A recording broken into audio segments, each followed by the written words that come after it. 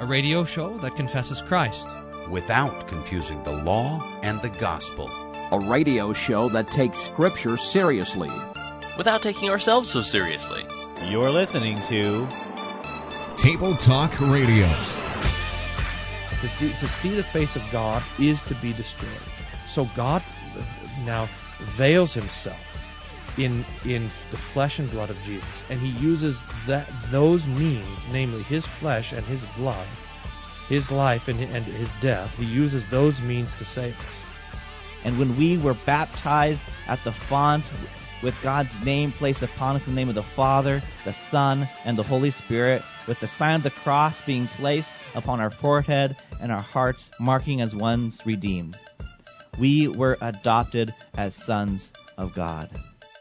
I think. Huh? Are we doing the show now? Is the theme over? Hey, time for another edition of Table Talk Radio. Welcome, Pastor Wolfmueller.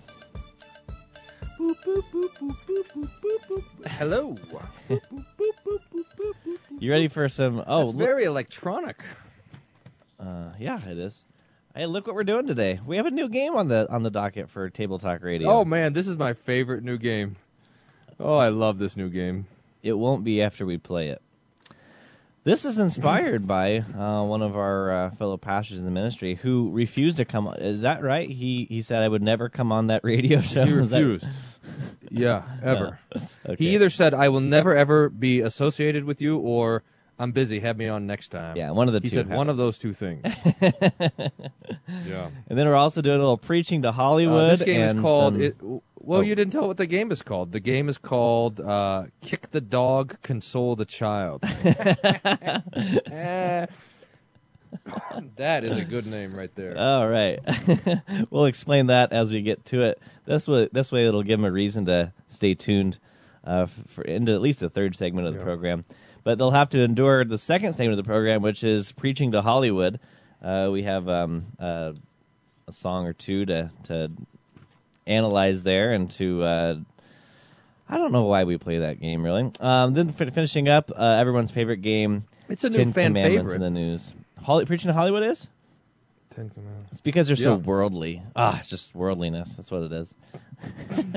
Our listeners. Let's get the host of Table Talk Radio to shut up for 2 minutes so we can listen to some music. That's some decent songs. That's what's really behind it. All right, but first we got some emails and some buzzwords. So, Pastor Wolfmueller, what's your theological buzzword for me? My buzzword for you is Heidelberg Catechism. I was doing random Theopedia articles, and for some reason it stopped pulling up random ones after this. So I think this was predestined to be the theological buzzword today. So here's the thing it says. The Heidelberg Catechism is a document used in the Reformed churches to help teach church doctrine. It takes the form of a series of questions and answers, i.e., it's a catechism, to help the reader better understand the material. It's been translated into many languages and is regarded as the most influential Reformed catechism. Elector Frederick III, sovereign of the Palatinate, from 1559 to 1576, appointed Zacharias Ursinius and Caspar Olivanius to write a Reformed catechism based on input from leading Reformed scholars of the time, etc., etc. Now, one of these two dudes... now, the first question, by the way, I had a thesis one time, and my thesis was that only the Lutherans talked about comforting terrified consciences. And this thesis lasted for about 30 seconds because the first question of the Heidelberg Catechism is this: what is thy only comfort in life and in death? There it is. How about that, see? So I said, well, how could a Reformed catechism have the first question being about comfort? What's going on here? There's got to trace back. They have to trace back to some Lutherans. So anyway, one of these guys, it turns out, either Zacharias or Caspar, was a student of Melanchthon. And must have learned about it there. See. That's So my question for you though is: would you rather read the Heidelberg Catechism or the Heidelberg Disputation? Well, that's a trick question. See, the Heidelberg Disputation, that should be your buzzword. The Heidelberg Disputation is, so Luther writes the 95 Theses, right? And he causes this big uproar. And everyone's, well, come down here to Heidelberg and give us some more theses to talk about. And he goes down there, and you think that he'd talk about indulgences, right? But he doesn't. I mean, this is going to be this is so disappointing. It'd be like inviting a president to talk, and instead of talking about his presidency, which is really what you want to hear about, he talks about like the life of Abraham Lincoln or something. Like, what?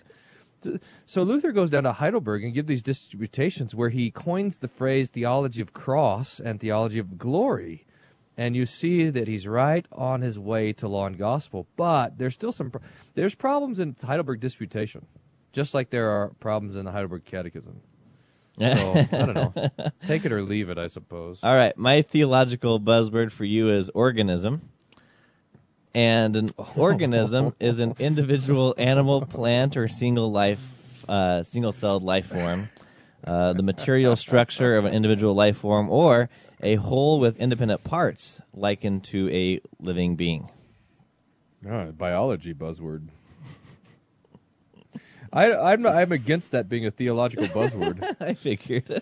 Because this picture, everyone, all the church growth guys, all our church growth friends, all our dear friends who are bitten by the church growth dog,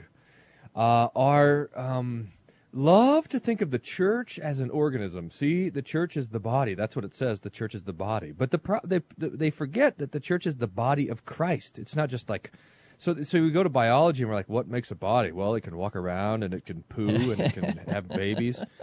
So the church has to also be able to walk around and have babies and go poop, What? That's the dumbest thing in the world. The church is the body of Christ, which is a particularly unique body. I mean, his body happens to also be joined to the divine nature, two people in one. His body was crucified and was raised from the dead and sits at the right hand of the Father.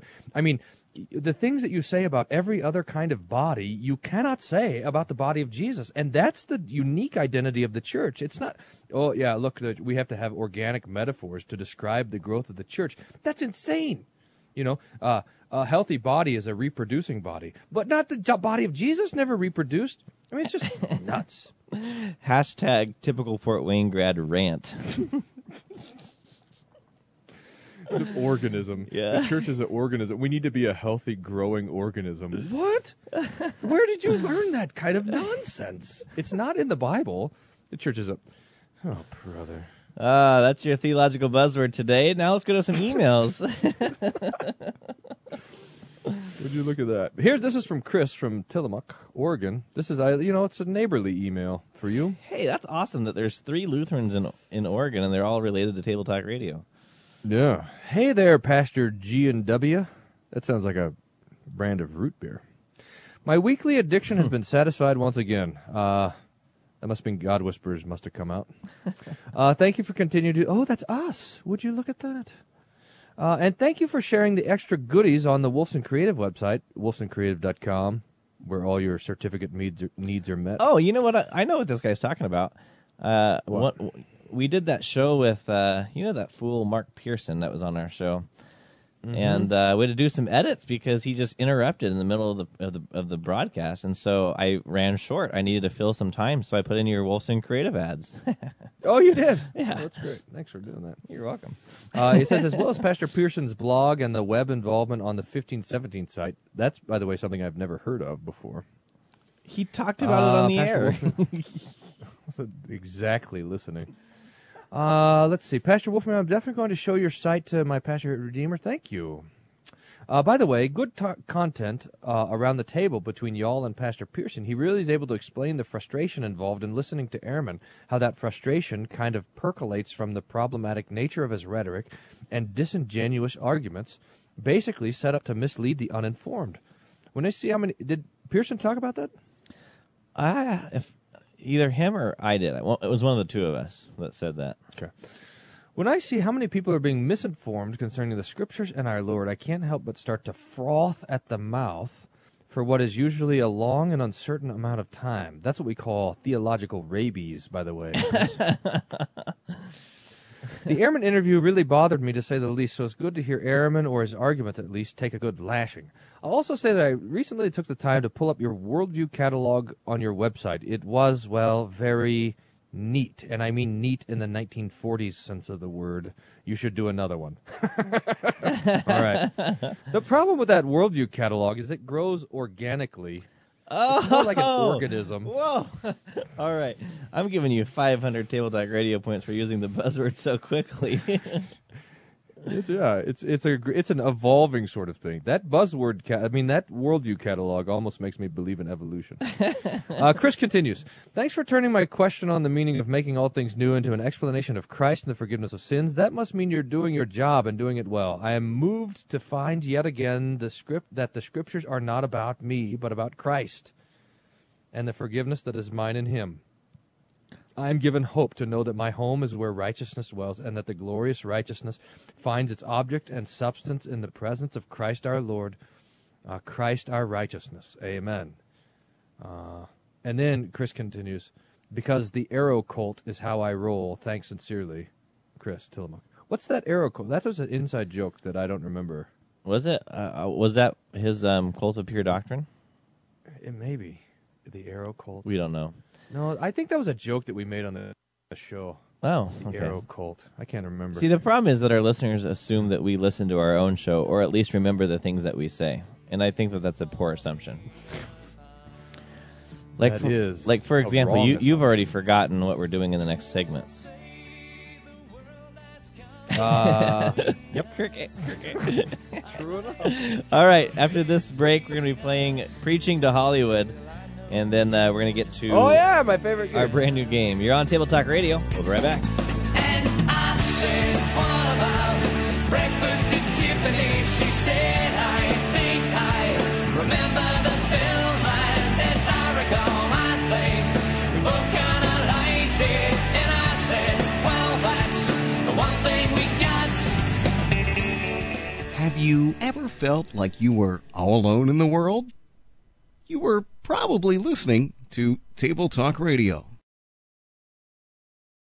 Does your church have a worship service? Then you'll love the Institute on Liturgy, Preaching, and Church Music coming up in Seward, Nebraska this summer, July 28th through 31st. There's some good keynote speakers, including Dr. Kleinig, Paul Solik, and there's about a bajillion seminars and workshops and a bunch of other stuff. President Harrison's going to be there, the guys at Issues, Etc., the other Lutheran radio show are going to be there. I'm going to be there hanging out. So if you want, you should come to this thing. So lcms.org/events/worship institute, and you can find it and register now. So comfort ye my people, the 2014 Institute on Liturgy, Preaching, and Church Music.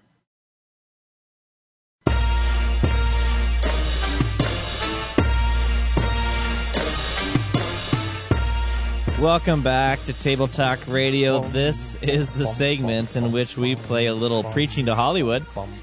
This is the song, by the way. This is the song. What is that song? I'll send it to you. I need to make a playlist of bump songs. You always ask, what is that song? I'm like, I don't know. But this is the game where we play a song, look at the lyrics if we can find them, and then we do a little analyzing to see what is the theology or worldview behind the guy singing the song, and how could we bring the gospel to such a person? That's a not always an easy endeavor, but we try to do it here on Table Talk Radio. And I have a song for you, Pastor Wolfmueller. Here it is. It's all right, from a band by the name of Magic, and it's a song called Rude. Here it is. Saturday morning, jumped out of bed and put on my best suit. Got in my car, raced like a jet all the way to you. Knocked on your door with heart in my head to ask you a question, 'cause I know that you're an old-fashioned man. Yeah. Can I have your daughter for the rest of my life? Say yes, 'cause I need to know. You say I'll never get your blessing till the day I die. Tough love, my friend, but the answer is no. Why you gotta be so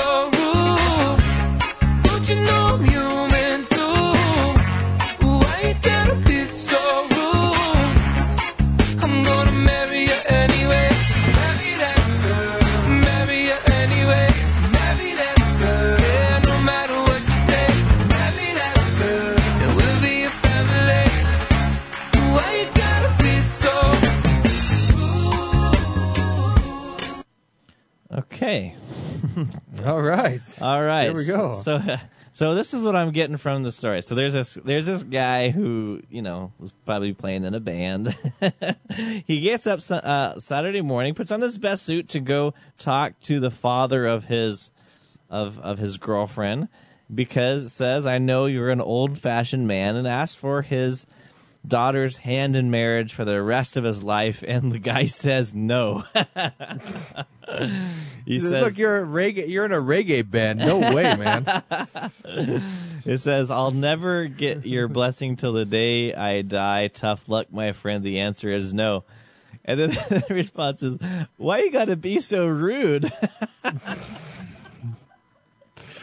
Yeah. Don't you know I'm a human too? That's funny.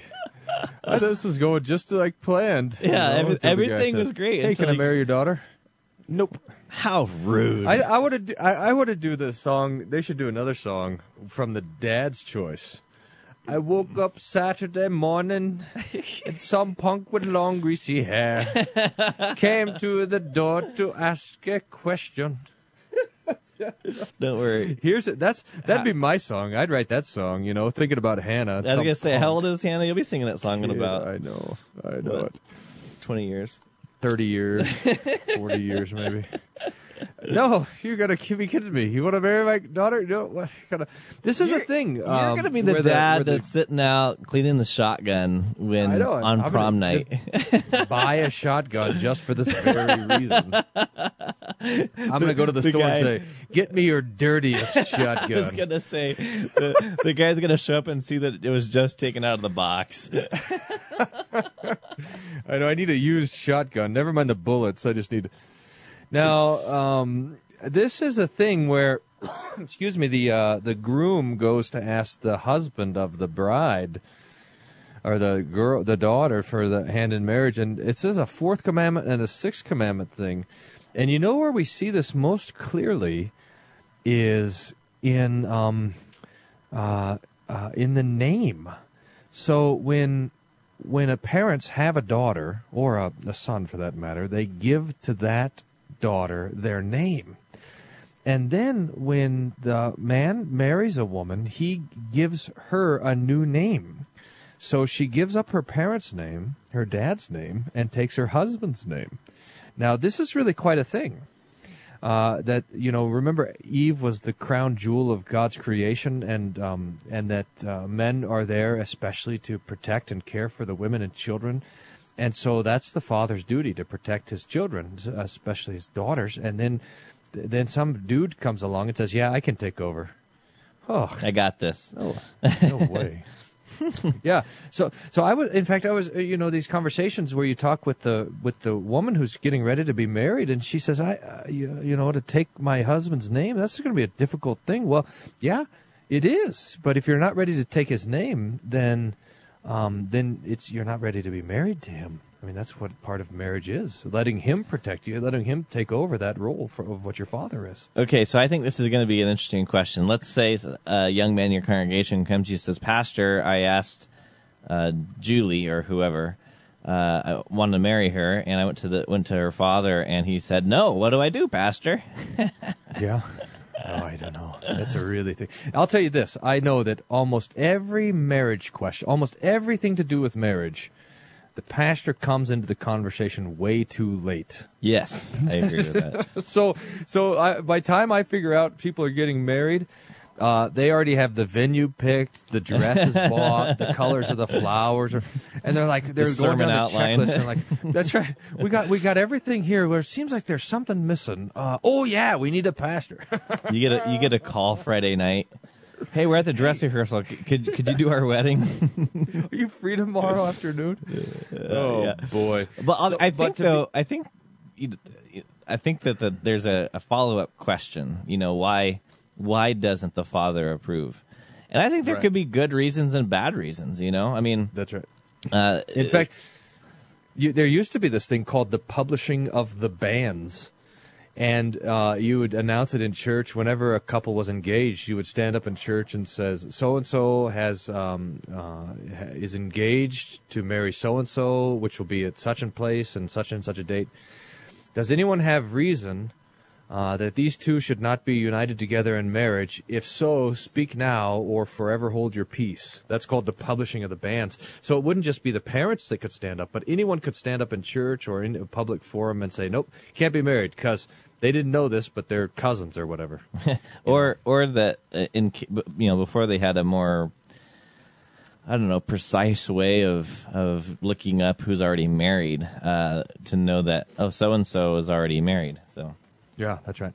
But yeah, I think you make a good point. Is that why would the father object to such a marriage? And if there's a reasonable objection, then you have to say, well, yes. If there's an unreasonable objection, like the father doesn't want him to get married because he can't afford a wedding or whatever, some sort of sinful reason, then you wouldn't need to be obedient to that. But if the father had a godly reason, then you certainly would. So if the reason was that Dad is a Baptist pastor and he doesn't want his daughter to marry a Lutheran.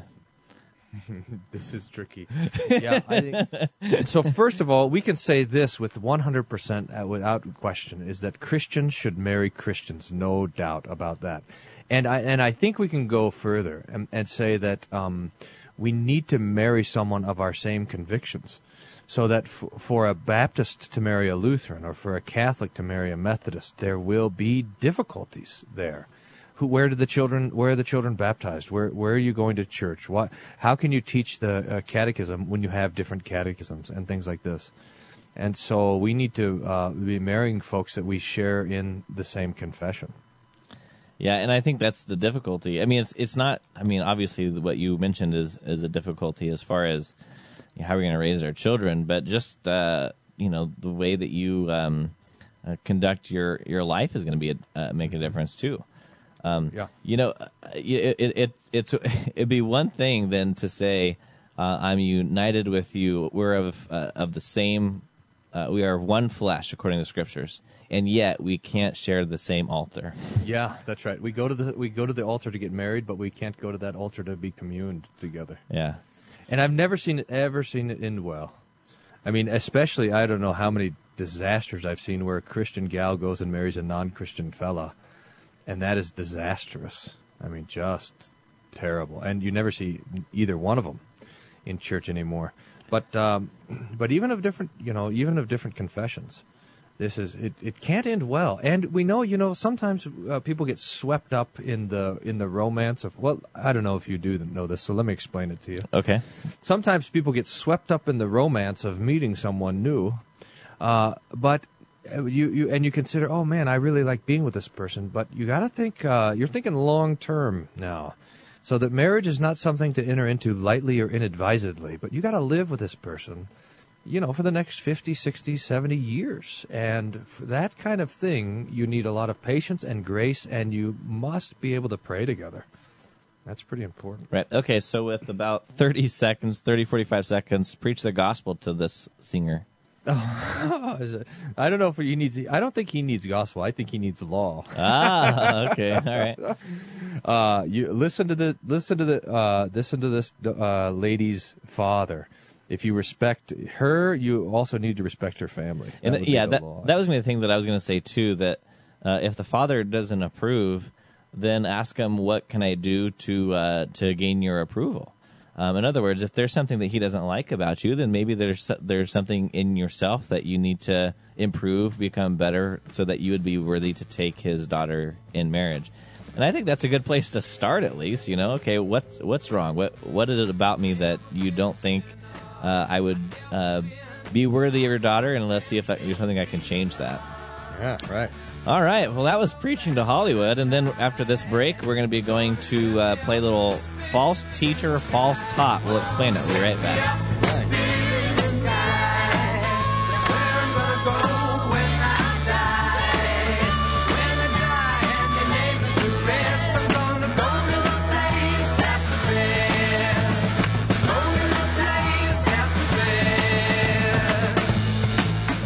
Not really one of the best decisions you've made today.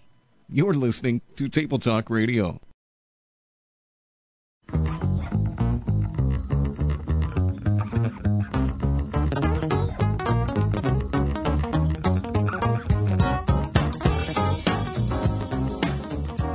All right, welcome back to Table Talk Radio. Okay, Pastor, this game is a brand new one, and I think we're still messing around with the name, but the kind of working title we have for this game is False Teacher, False Taught, and I need you to help me understand what this is. Yeah, so there's this great little line in Luther in his introduction to the Galatians commentary, and he says we have to distinguish between the false teacher and the falsely taught because we deal with them in different ways. And the image that he gives is like a child that's bit by the dog. So you have a child that's bit by the dog, and what you do is you kick the dog and you console the child. I think that's what the name should be. Kick the dog, console the child. Do you remember in the break when I told you we should get that Luther quote? And you said you didn't know what I was talking about? Do you remember that? That was the quote I was talking about. Like normal. I was not paying attention. Just got some great news on the text message over here that a family at the church just had a new baby. So I'm excited about that. But now so that was what I was paying attention to. Now, so that's the Luther quote, and that's what he says. Now, I think this is a nice insight to be able to say that we deal with a false teacher differently than we deal with someone who's falsely taught. So the false teacher needs a bit of rigor and sternness. What the falsely taught need is a bit of gentleness and comfort. So it's a distinction really between law and gospel, the way we treat this. Now, part of the reason why this game was invented. Invented isn't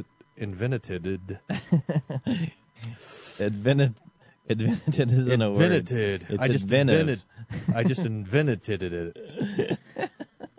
Distinction between the rant of the radio and the peaceful conversation that doesn't happen on the radio. I mean, one of the problems is that the thing that makes good radio is the rant. Do you know what I'm talking about? Typical Fort Wayne rant. Oh, nope.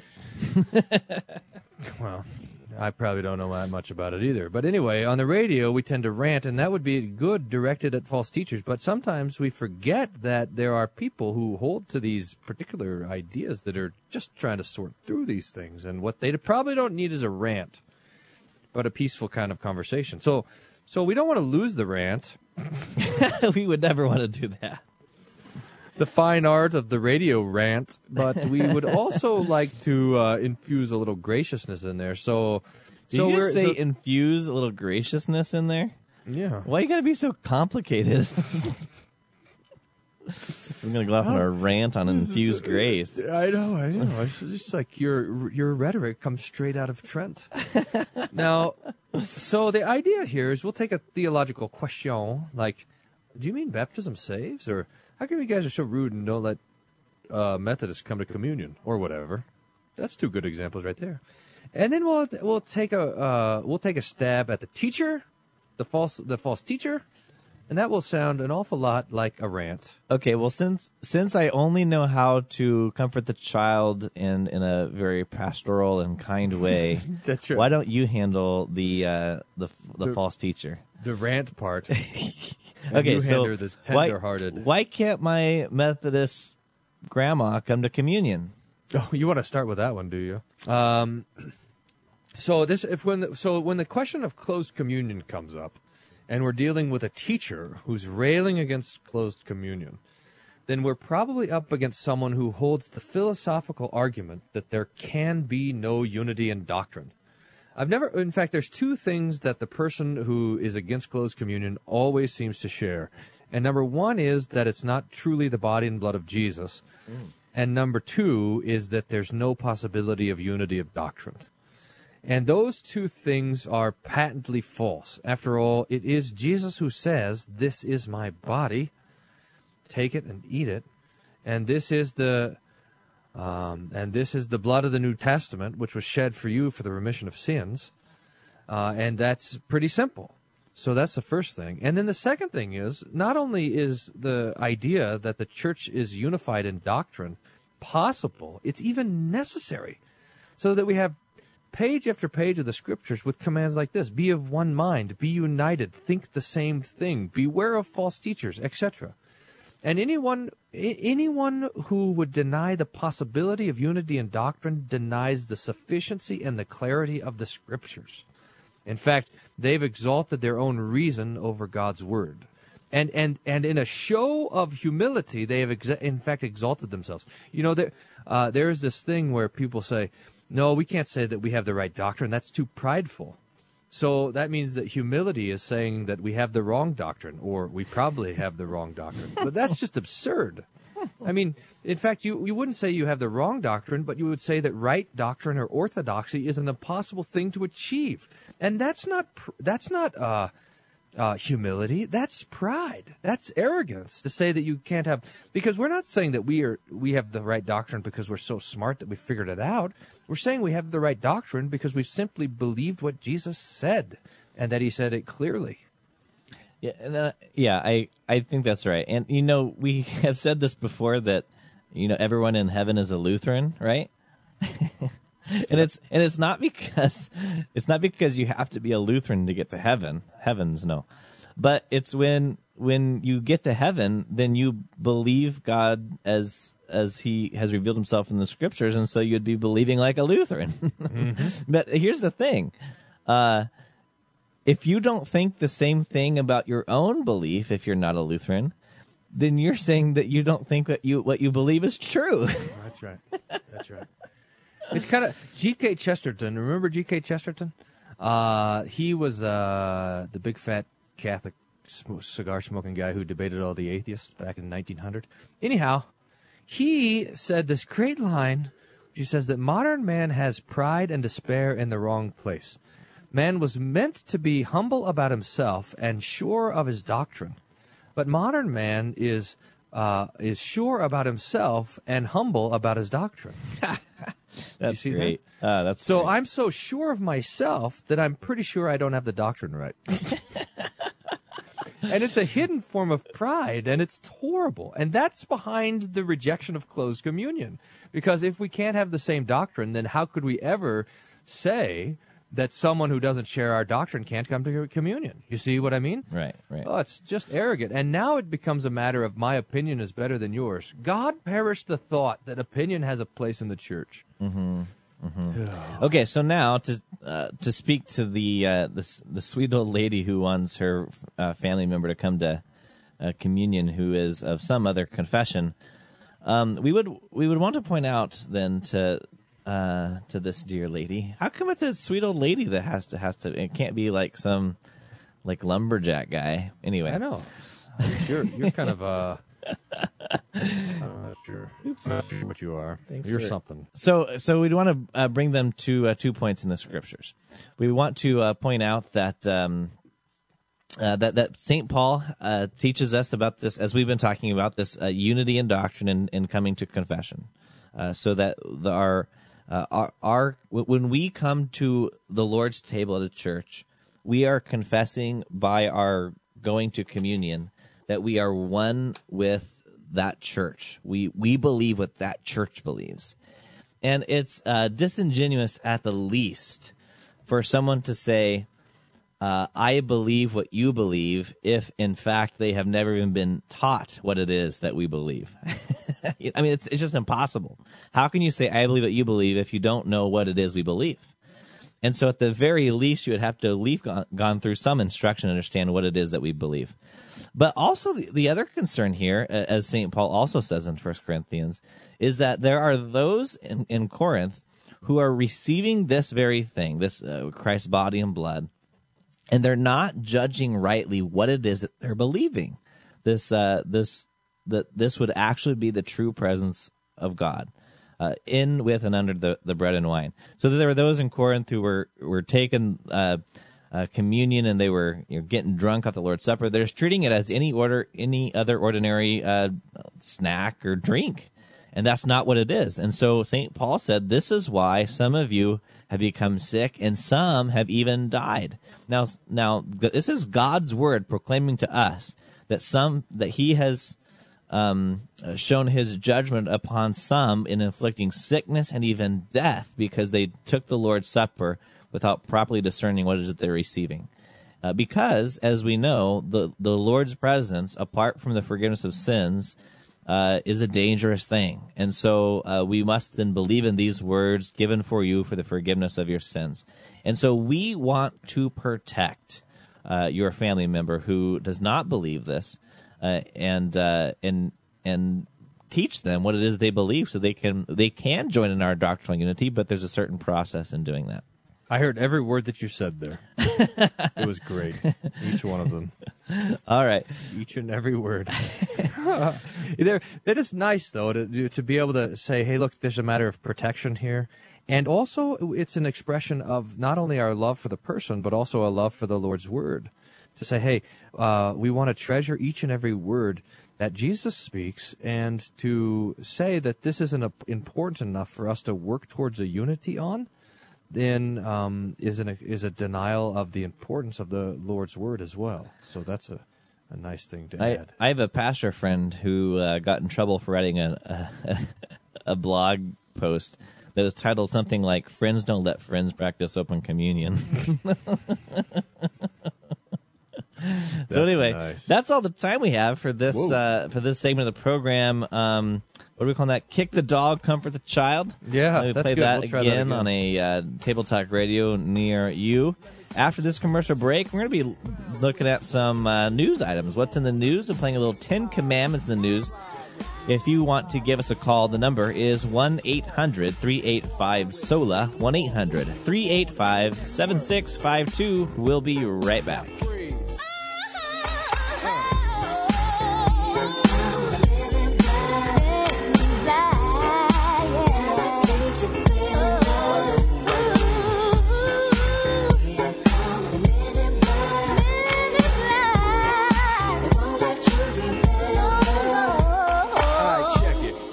You're listening to Table Talk Radio. Serious theology. Seriously bad hosts. Work it, make it, do it. Makes us harder, better, faster, stronger. That don't kill me. Can only make me stronger. I need you to hurry up now, 'cause I can't wait much longer. You know, that wouldn't necessarily be true of like a coma. But that which doesn't kill me can only make me stronger. Not true. Or Not debilitating food poisoning from eating raw chicken. Just saying. This is the service we provide to you on Table Talk Radio. You know who apparently said that? That which doesn't kill me makes me stronger? Do tell. The German philosopher Nietzsche. Oh, yeah, that strong Christian guy. Nietzsche.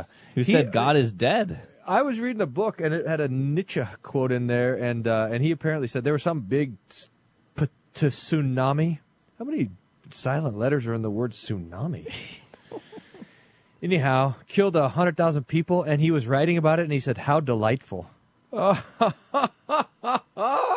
what a punk. Was that sarcasm? No, because he was completely godless, so it was a matter of strength, and so if you to look at raw strength like nature like that and see it just wipe out 100 people in a blink, he'd say, that is awesome.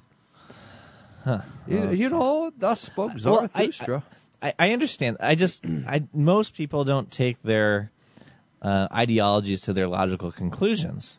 So that even if you had an ideology like that, and then you see a tornado wipe out a whole town or something like that, you would say, "Oh, this is terrible."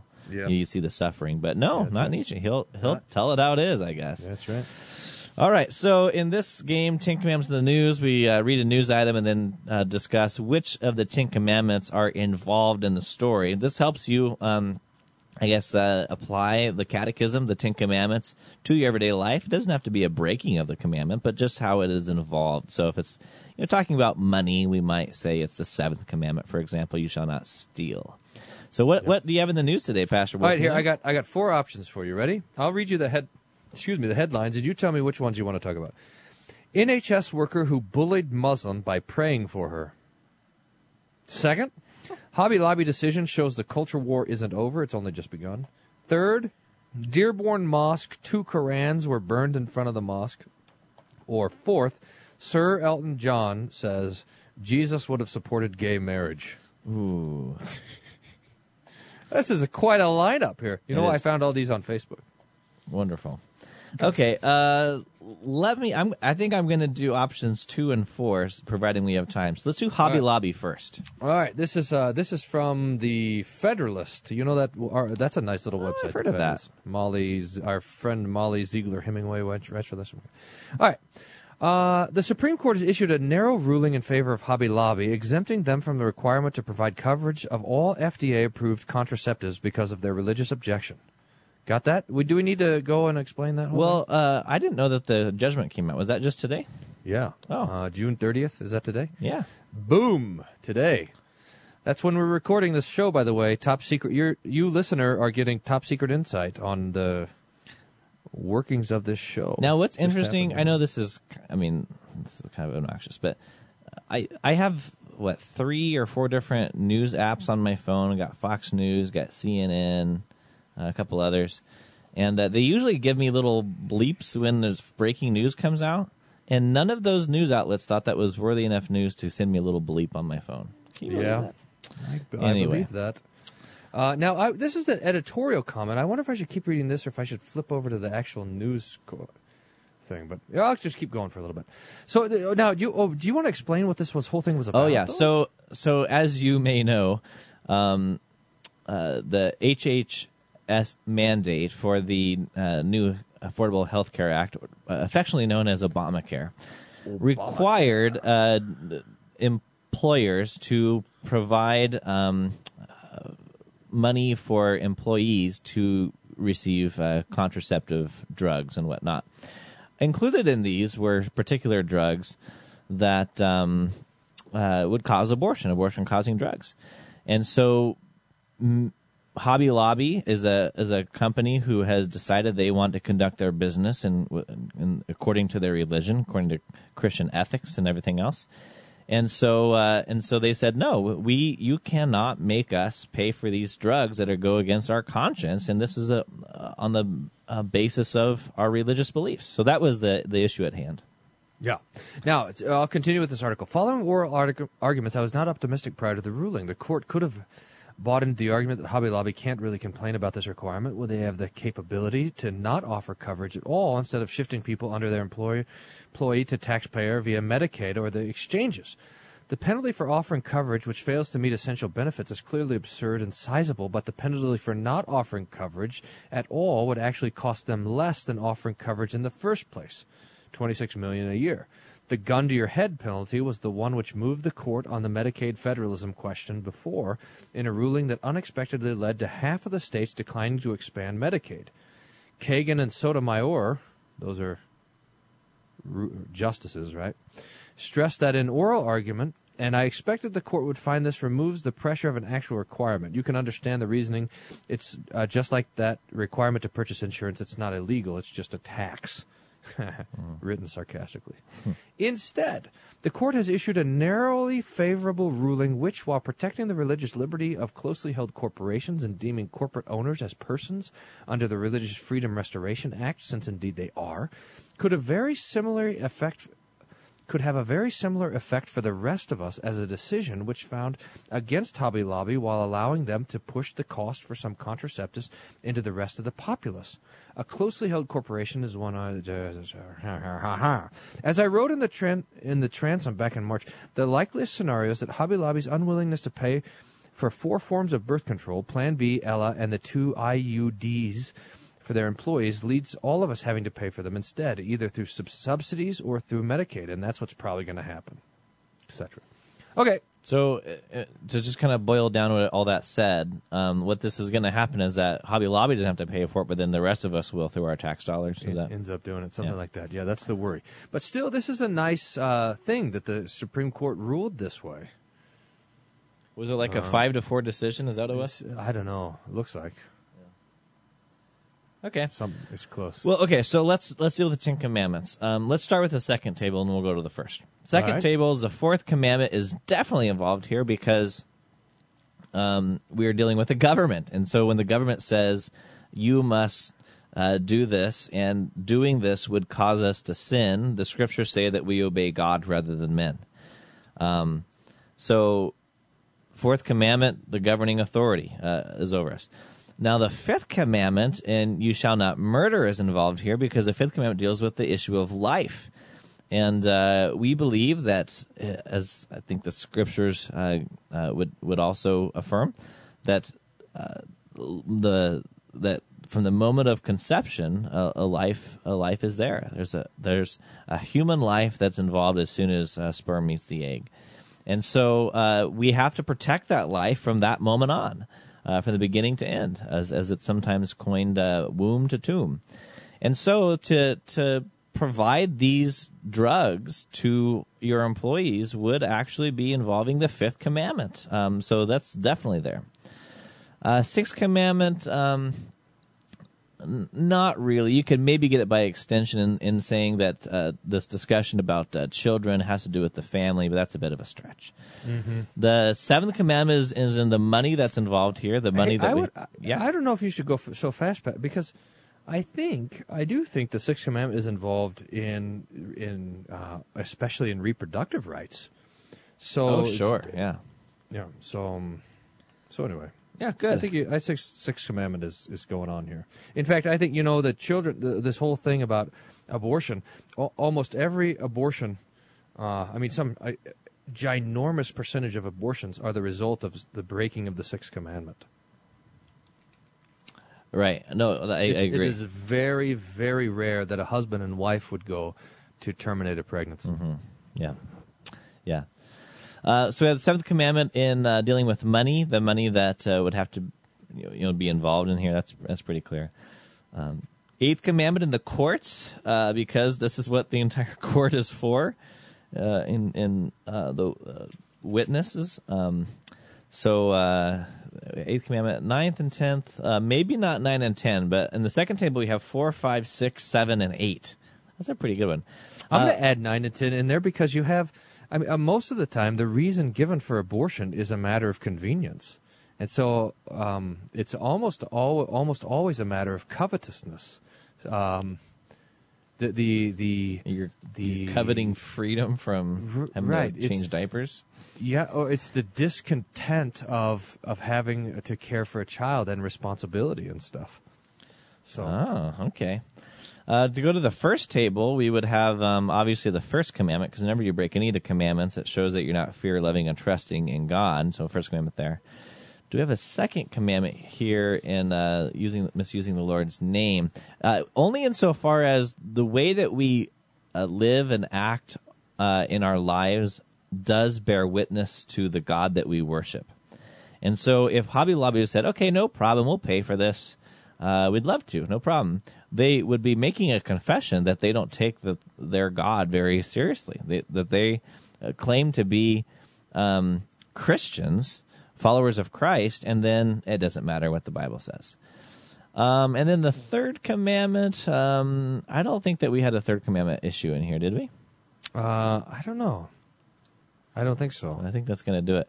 And that's going to take us to the end of the show. So, again, we want to invite you to give us a call, 1-800-385-SOLA, 1-800-385-7652. Thanks for listening to this edition of Table Talk Radio, where the points are like fruit picked from the organism. Thanks for listening to this edition of Table Talk Radio. Table Talk Radio growing, is not for everyone. Life-giving Please consult your pastor before listening tree. to Table Talk Radio. Side effects may include reproducing nausea, and hair loss, hallucinations, and aversion to incomplete pooping. sentences. I already gave you 500 points for that. Halitosis, lung cancer, brain tumors, sleep internal bleeding. Seems like a long time ago. Craving to smell your backseat. Should have mentioned the Heidelberg Catechism on that last on Twitter and falling off your treadmill. For more information, visit tabletalkradio.org.